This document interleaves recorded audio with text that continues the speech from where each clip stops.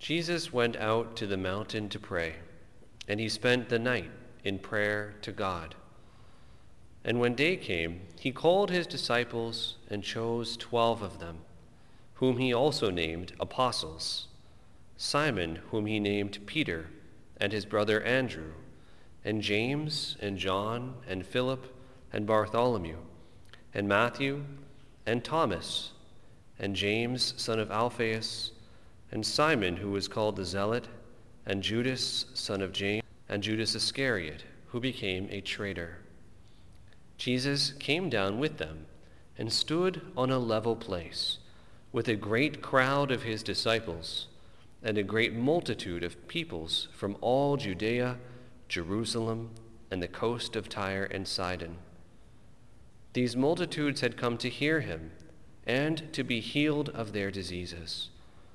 And those who were troubled with unclean spirits were cured. And all in the crowd were trying to touch him, for power came out from him and healed all of them. The Gospel of the Lord.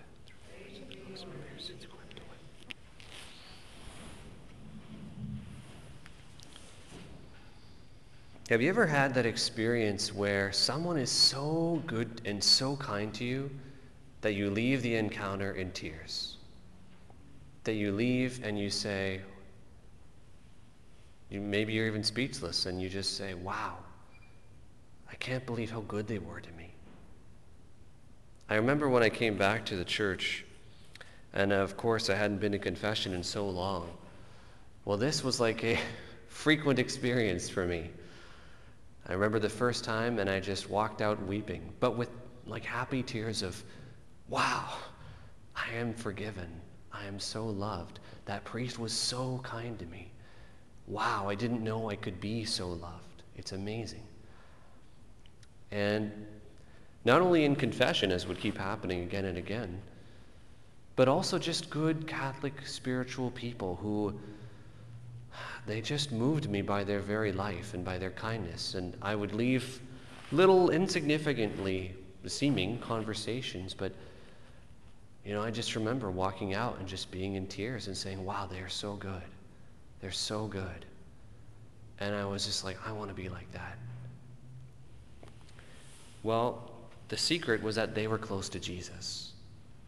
And that closeness to Jesus, who is the source of all goodness and love, inflamed them with such a tender heart that they were able to more and more act like Christ and see Christ in me.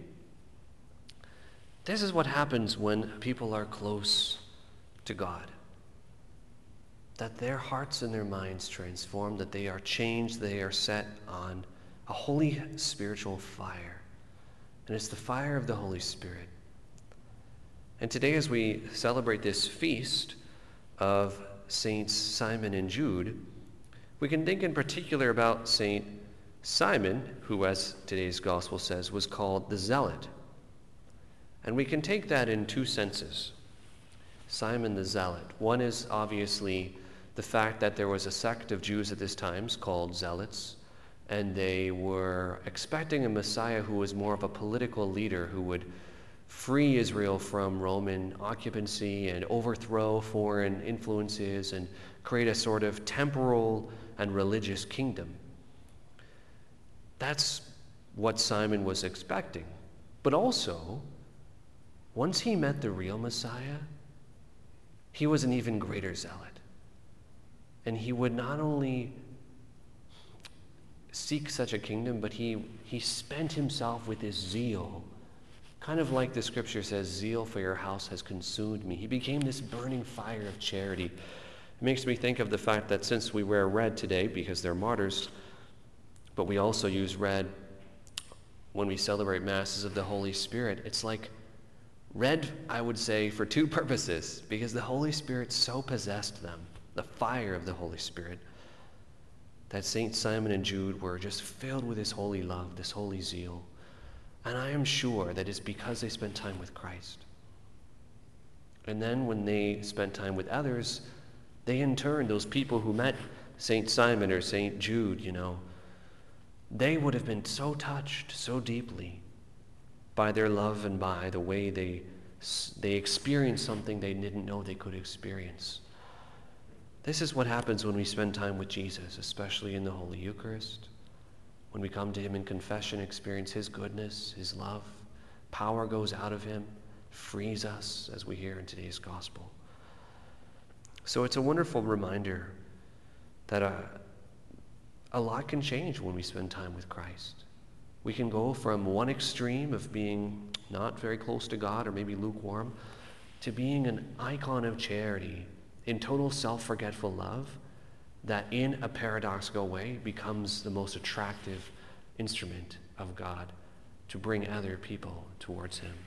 We ask that through the intercession of Saints Simon and Jude, we too will be like those instruments of God.